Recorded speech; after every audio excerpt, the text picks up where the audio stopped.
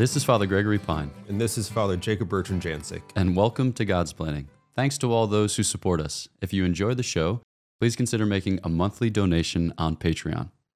Father Jacob Bertrand. Father Gregory. We haven't been in studio together in some number of days and or months. Both apply. Ever. Okay. Well, here we are, and it's good to see you. And how are things? State of your soul. Oh gosh, not. We can't do that. That gets dark really quickly. So we're going to avoid that. I'm well. Things are good, you know? Okay. Yeah. I mean, I'm not in Hanover right now, so I was going to say it's cold. That's always the easy thing to talk about is like the miserable weather wherever you live, which isn't really miserable. It's just weather. So, but yeah, things are good. Just standard parish living in the middle of winter in the Upper Valley. But I'm away from there right now. Little break, little respite. And that's that, you know? Can't say much more. No, one cannot. And you? I'm doing well. Yeah. I also live in a valley, a different one. Whether it's upper or lower, I haven't yet determined. Okay. But it's a valley known for its cheese, as are all valleys in Switzerland. So things in the cheese valley. That's delicious. Yeah. So the cows are doing well. Good. They have been transferred from the upper pastures to the lower pastures, Naturally. sometimes by helicopter. And they seem pleased about the whole affair. And I was supportive from a distance. It's good. They're still making cheese, the cows. They are That's good. at a lower altitude. Naturally. Yeah. Yeah. You don't want them trapped in an avalanche. I imagine shoveling out your cows is Difficult. an ordeal. Yeah, it is. It's quite difficult unless they're wearing avalanche tracker devices, which I would recommend for all cows hiking in the Swiss Alps. Boom. All cows listening to this episode. Speaking of cows, though, okay. So there's a story told of St. Thomas Aquinas that one time his fellow student brothers like jokingly looked out the window and said, "Thomas, there's a cow flying out here." And he came to the window, saw no cow flying because it's the real world, not the fake world. And they, snickered and they were like, "Ha ha ha, we got you." And he said to them, "I would rather believe that a cow flies than that a religious lies." Well, I don't mean to be the bad guy here, but I'm going to be. I don't think that ever happened because the answer rhymes in English, Right. and I'm sure he wasn't speaking English. Yeah. So I'm not convinced that like translates well. I was going to try to make something up in the limited Latin that I have, but I failed, at least in this time. But stay tuned, viewers, listeners, because maybe in 28 minutes I'll have made something up. But that leads us seamlessly, no seams, none, into our topic for today, which is St. Thomas Aquinas, because this year marks 700 years since his canonization. Actually, we're in the midst of an especially abundant season of St. Thomas celebration because this year is 700 years since his canonization, and then next year is 750 years since his death, and then the following year is 800 years since his birth. So hard to keep straight, but easy to celebrate. Canonization. Yeah. Death. Birth. Exactly. Oh, that's easy. Yeah. It's just reverse order. Exactly. Yep. Got it. Yep. So you can expect 16 Who knew? encyclicals on the theme from the Holy Father. Doubtful. He's already told us. So I thought that we could chat about St. Thomas Aquinas, maybe tell some of our favorite St. Thomas stories, insofar as they've been a source of inspiration for us, and I imagine for the church entire. So get us started. Some favorite St. Thomas stories. Gosh, that's a lot of pressure. When I think of St. Thomas, often what comes to mind, this isn't a St. Thomas story per se, but it's another seamless transition into what I actually want to talk about. I think we had to take a class. Were we in the class together? The life and work of St. Thomas Aquinas. So it's a class we take our first spring. Is that right? Yeah. Yeah. So first year at the House of Studies, we take a class on St. Thomas, his life and his work. So we talk about his life and his works. Oh my gosh. And the professor that we had for it is very intense, and one of the things that he had us do is sort of memorize the timeline of his life, the chronology of his life, and he would call on different people. At the beginning of each class, one of us would get called on to like recite the timeline as far as we've kind of gotten in up to that point in his life in chronological order. So the later in the semester, if you got called on, the more you had to remember. It reminded me a lot of that, like, that icebreaker game where you have to remember somebody's name and like work backwards, and you're like dang, I sat in the wrong spot in the circle because I'm at the end and I'm never going to remember the names of all these people I don't care about. It's kind of like that. But we do care about St. Thomas. So when I think about his life, I often think about that class of please don't call on me kind of thing because, yeah, I don't remember. But favorite stories about St. Thomas. It's a good question. I don't know. One of them, well, because we're starting with canonization, I'm going to start towards the end of his life. And I guess it's less St. Thomas, but more after his death. So he died in a Benedictine monastery, not in one of ours, right? Is that, yeah, that's right. Casanova. Yeah. And this is really, I like telling people this about St. Thomas because it kind of reveals the bizarre gruesomeness of like collecting relics. So like the monks boiled his body just to collect the bones. So because they didn't want to hand him back over to the Dominicans. And so he's been kind of tossed around after his death a lot. So, there was that. And then we got his body. And then the French now have his body because of the French Revolution, or his bones, at least his relics. Now, why does that inspire me? I don't really know, but it's a story that I like about St. Thomas. I mean, there are a lot more. We'll talk about more serious things, but that's at least, keep that in mind. In mind, it is kept. Great. I was this past summer in Toulouse at the Couvent des Jacobins where his bones are. Yeah. And I celebrated Mass with my sister and a friend, which was great. I celebrated Mass for my sister and a friend. My sister did not concelebrate. Oh, Let the record bad. show. I'm sure in France that would have been fine with a lot of the. Yeah. So his bones are still there and well testified to as like real, in the sense that sometimes you get a mix of bones when you're moving relics about, and people claim that things are his bones when they're not his bones. But it's like when they did tests on the bones of St. Mary Magdalene in Marseille, like this is a 1st century woman who came from the region which is present day Palestine. It's like, okay, let's Might go. be her. Yeah. Chances are good. Yeah. Okay, so some of my favorite St. Thomas stories, starting with his youth. You may think of these similar things that you think about flying cow stories. But apparently he would walk around the house, with his little hand all balled up. And when his mother kind of prized whatever like scrap of paper he had in his hand, it had the words Ave Maria on it. So Father Andrew Hofer recounts that story when he describes his Marian devotion, because sometimes you hear things said about St. Thomas like he didn't love Our Lady. We'll get to that at the end of the episode. And another thing is when he was given at the age of 5 to the monastery of Monte Cassino as a boy oblate, basically for his education. He was he was known for tugging on the habits of the Benedictines in the monastery and asking them, what is God? Which is awesome. Because when I was 5, I was asking, like, when's the next meal? And instead, St. Thomas is asking deep, beautiful, contemplative questions. I imagine the monk's reaction to that was just sort of like to swat him away because that would have been so obnoxious. I mean, great, it's beautiful, right? But it's also like, kid, beat it. Okay, well, let's go back and forth on the story of his choice to become a Dominican and then how his family felt about that. So when Monte Cassino, I think, was set about by Frederick Hohenstaufen, he had to leave, maybe at the age of 15. And then he went to the University of Naples to finish his studies, his like initial studies. Yeah. And when he was there, he met the Dominicans at one of their first convents because the order had just been founded in 1216, and this would have been in the 1240s. And so he decided to join them, but his parents had great designs on his life. They wanted him to be the abbot of Monte Cassino, the aforementioned Benedictine monastery. And so he tried to kind of sneak out of Italy for his novitiate, but that didn't work. So I don't know if you have favorite parts of what followed afterwards, but... Oh, yeah. No, I mean, like, good on his mom because, like...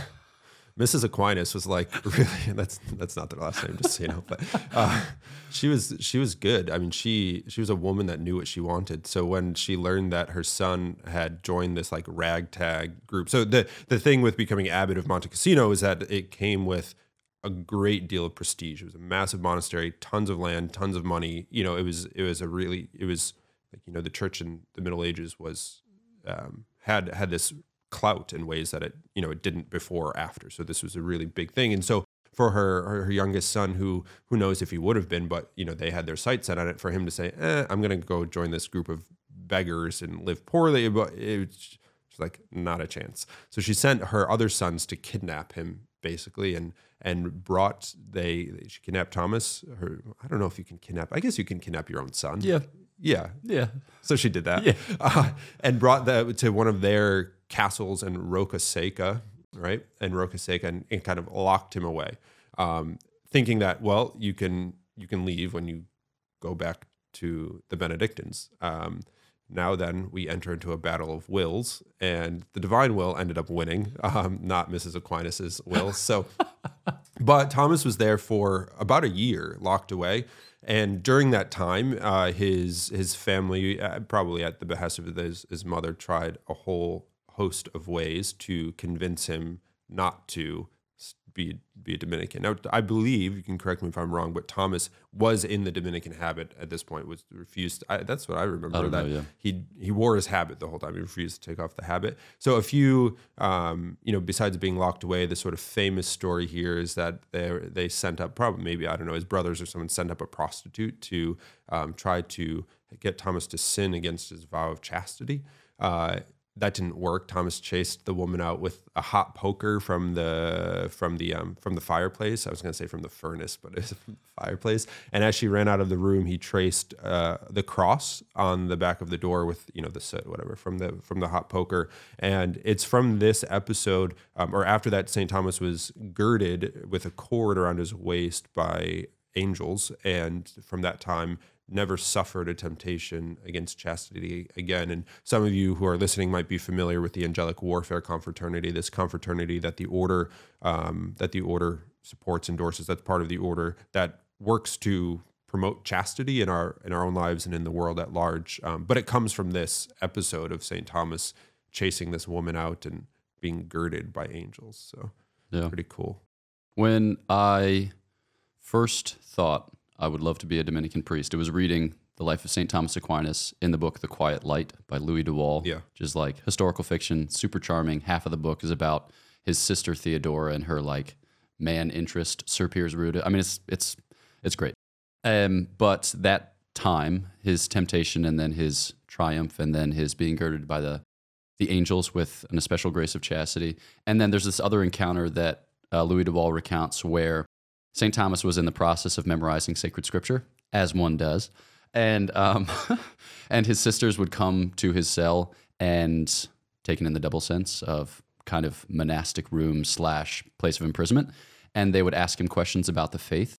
And there's this one story where his sister Murata asked him, Thomas, how does one become a saint, or how do I become a saint? To which he responds, desire it, which I found especially beautiful, not in the sense that like we have to will it ourselves and God's not going to give us any help, but in that God gives us desires, he heals and grows those desires, and provided we follow those desires to their term, they'll lead us to him. And, St. Thomas is portrayed in the book as being sorrowful that St. Benedict loses one of his sons when he decides, to go from Monte Cassino to the Dominicans. But his sister Murata ended up becoming a Dominican abbess herself. So kind of cool little exchange there. A Benedictine abbess. A Benedictine abbess, yep. Sorry. Okay, so any other final stories from St. Thomas's life, of his sanctity, of his scholarship, of his other word that starts with an S? Which is? I don't know. I just wanted to have a list of three. Sanctity, and I wanted to... scholarship. Superness. Abundance. Yes, exactly. Of goodness. I think, we should probably mention at least the end of his life when he stopped writing. Yeah. Towards the end of his life he died in 1274. So he was on his way to the Second Council of Lyon and had some sort of incident where he fell off the horse that he was riding or whatever. He became sick. So this is why he ended up not going to the council. He never made it to the council. But that sort of sparked really the end of his, at least career, writing-wise, but also the beginning of the end of his life. So I don't know if you want to describe that a little bit. I think it said it was the Feast of St. Nicholas, so December 6, 1273, the year before he died, that he was said to have had a mystical vision. And when asked about the vision, he said, compared with what I have seen, everything that I have written is as so much straw. So some people will say that he had a kind of glimpse of the beatific vision, like as it were, God pulled back the veil on eternity or on heaven and gave St. Thomas a sneak peek of what lay in store, but as a result of which it brought him to silence, or it brought him to a new stage of his contemplative life where he felt less motivated, or was less motivated, to write any further. Not to say that he disavowed everything that he had written, because if he had done that, he would have burned it. Yeah. Thankfully, he didn't. But in the sense that he realized its relative importance, right? It's such a great grace to be able to think about and to write about God. But at the end of the day, what we want is God himself. And we treasure those things insofar as they mediate that encounter. And so he just had a very profound experience of that. And it's very beautifully recounted in a book by Joseph Pieper called The Silence of St. Thomas, which is delightful and short, which is a killer combo. Okay, so maybe then at this stage, we can think a little bit about the sanctity of St. Thomas. We've highlighted some stories, and certainly it's helpful to meet St. Thomas the Saint before you engage with St. Thomas, the Doctor of the Church. Because sometimes, people will say his writings are a bit dry, or they're a bit abstract, or they're a bit difficult. But when you meet him as a saint and you see some of these stories, you're more motivated, I think, to engage with his work because you realize that it issues from such a rich interior life. Are there particular virtues or particular graces that we see in St. Thomas's life that we can highlight now?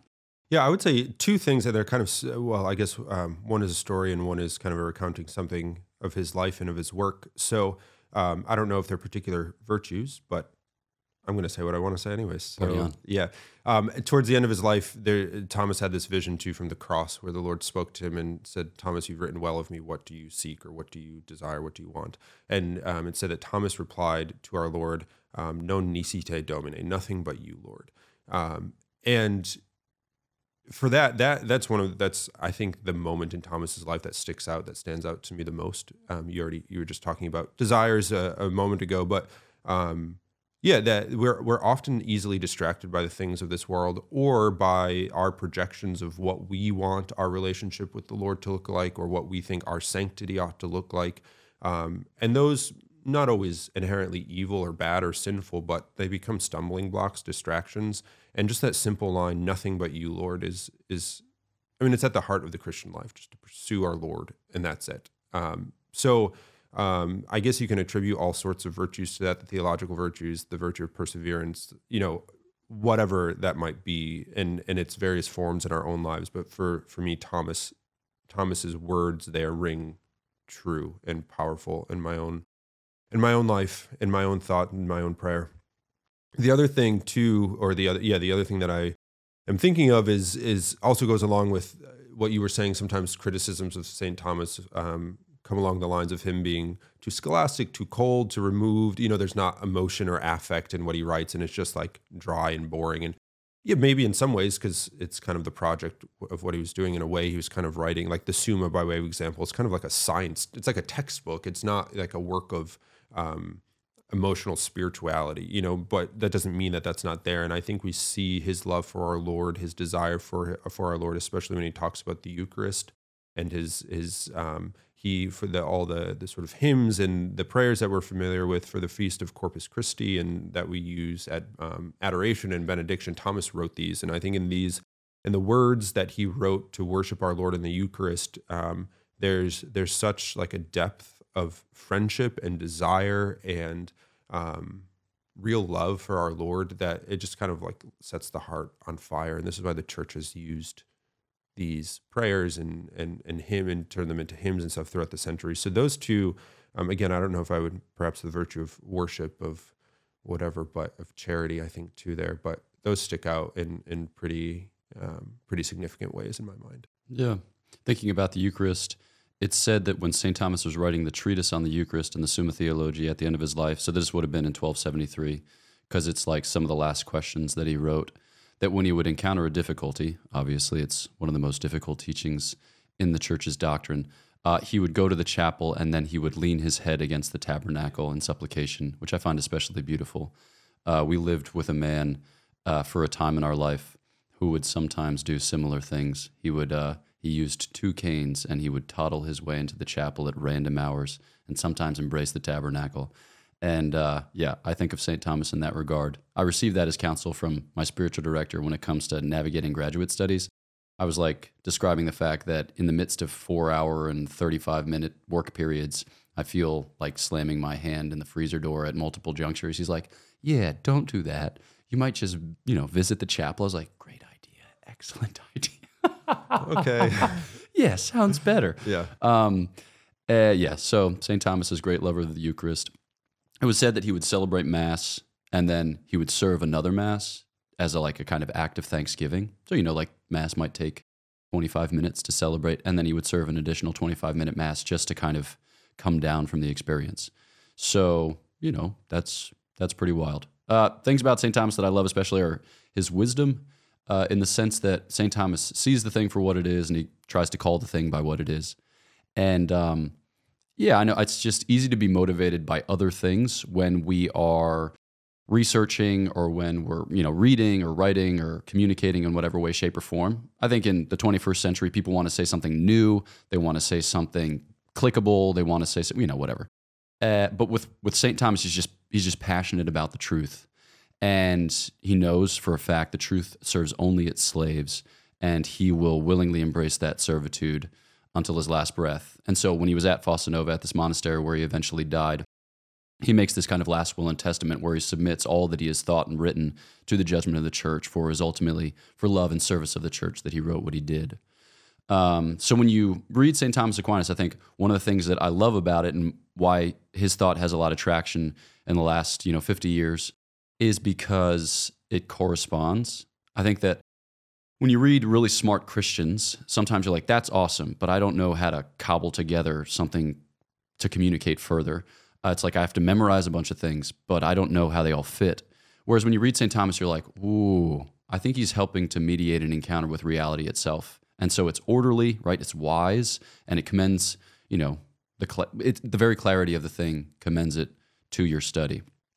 So his devotion, his life of worship, his life of wisdom. We talked a little bit about his life of chastity and that one encounter with the prostitute and the way that the angels girded him with a belt, which, the angelic warfare confraternity continues to promote. So St. Thomas, great, strong lover of God. Maybe so for some final thoughts, any things that we want to set the record straight on, any things that we want to add by way of clarification or emphasis? I don't know. Well, one thing stands out. The great IC, right? The Immaculate Conception, the one time Thomas was ever wrong. But he really wasn't wrong. Maybe. Yeah. Maybe. Yeah. Well, we just had an episode on the Immaculate Conception, so I think Father Joseph Anthony and Father Patrick talked a little bit about it, but you'll often hear people say, St. Thomas Aquinas was wrong, and that calls into question ... and thus and such. He was wrong for the right reasons. Let's be clear. Amen. So St. Thomas Aquinas wanted to make sure that we didn't say that people were saved by someone other than Christ, or people didn't stand in need of salvation. And so he's concerned that the Blessed Virgin Mary is saved by Christ, but he didn't yet get the whole time travel piece that Blessed John Duns Scotus figured out subsequently. So we profess now that Our Lady was preserved from sin, we're liberated from sin, but all of that comes from our Lord's passion, death, and resurrection. But Thomas couldn't quite see it that way, and so he wanted to make sure that Our Lady was saved by our Lord Jesus Christ. And so he has her conceived in sin, but immediately sanctified in the womb, whereas in the subsequent tradition, we see it for what it is.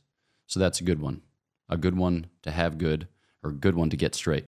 And St. Thomas, he says some things that are indebted to the biology or to the cosmology of his day, which are incorrect, which we know now to be incorrect, but he often distances himself from the scientific theory and makes his philosophical and theological points in a way that endures, or in a way that, will often transcend the limitations of his age. I don't know. Other things, thoughts, hopes, dreams? I think more of a general kind of, 50,000 foot view of St. Thomas. I already mentioned the sort of, I think, unfair criticisms of Thomas being dry, scholastic, unapproachable, often levied by those who haven't spent time praying with, getting to know, or reading St. Thomas. So I think you mentioned a book earlier by Joseph Pieper. There are a bunch of other texts that are sort of summaries of Thomas, or good ways to get in to learn about, to read him and to learn about him, to become familiar. I too have read that novel by Louis de Waal, The Quiet Light, on St. Thomas's life. So if Thomas isn't part of your life, or a friend in your spiritual life, there are ways to begin to access him. And I think you're absolutely right that we have to know the saint, the man first. If you just open the Summa in the middle, you'd kind of be like, I guess it's true, but so the perennialness of St. Thomas is abundantly evident. Yeah. And maybe we could recommend just some ways to start studying St. Thomas. So we read that book, The Quiet Light, which I think is a great place to start for readers of all levels. And then if you're thinking a little more like St. Thomas, the philosopher and theologian, We, in that course that we described, read Joseph Pieper's Guide to Thomas Aquinas, which is good and helpful. He's always clear.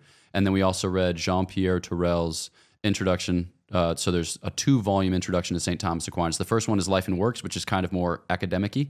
And then the second one is Spiritual Master, which is, it still has footnotes, but it's thinking more about the kind of overarching spiritual vision of St. Thomas Aquinas. Yeah. So those books are super helpful. And then people also read G.K. Chesterton's The Dumb Ox, which is wild and Chestertonian. So you'll learn more about G.K. Chesterton than you do about St. Thomas Aquinas, as is always the case. Delightful man to learn about, though. So that's another one. I don't know if you have go-to things or things you recommend. Yeah, I like Father Walter Farrell's My Way of Life as a sort of spiritual summary of the Summa. I think that's really beautiful. It can be a little dense, but I think is a nice way to access some of St. Thomas's thoughts, especially in a spiritual kind of less academic or scholastic kind of way. So I'd add that to the list. Nice. Yeah. And then if you're thinking of reading St. Thomas himself, people forget, St. Thomas was a Dominican friar, so he preached. You think about the 3 responsibilities of a university professor were to read sacred scripture and comment it, to dispute in the context of the classroom and the public square, and then to preach. So he preached academic sermons, but he also preached popular sermons. And it's said that he would move his audience and himself to tears when he preached in his native tongue. So a good place that I recommend for people to start are his sermons on the 10 Commandments, the Creed, the Our Father, the Hail Mary, just wheelhouse Christianity. And Sophia Institute Press has collected those together in what they call the Aquinas Catechism, although they change the names of their books maybe every 20 years. So maybe it's got a different name now. 3 Greatest Prayers, I think it was named that at some point too. Yeah, I have that volume titled that way. Yeah. Okay. And then Sophia also publishes an Aquinas prayer book, which is a nice little introduction to St. Thomas, the strong lover of God. And then going from there, if there are particular books of the Bible that you're interested in, St. Thomas commented about 1/3 of the sacred scriptures. So he commented 2 of the Gospels. He commented all of Paul's letters, so through Hebrews and including Hebrews. And then he also commented some Old Testament books. So maybe if you're interested, for instance, in the Gospel of John, you can read St. Thomas. It'll be a little more theological than other commentaries, but still very enlightening, still very beautiful. Yeah. Anything else? I think that's a good place to start. Nice. Yeah. A good place to start indeed. So in this year that commemorates the 700th anniversary of his canonization, as we gear up for these 3 years of St. Thomas celebration, what did we say, 16 encyclicals will be written? 27? That's what you said. Oh, okay. Yeah. Perfect. Mm-hmm. Okay. Yeah, we'll certainly be praying through the intercession of St. Thomas Aquinas for, our listeners, for their growth in the spiritual life, borne on by prayer and by study.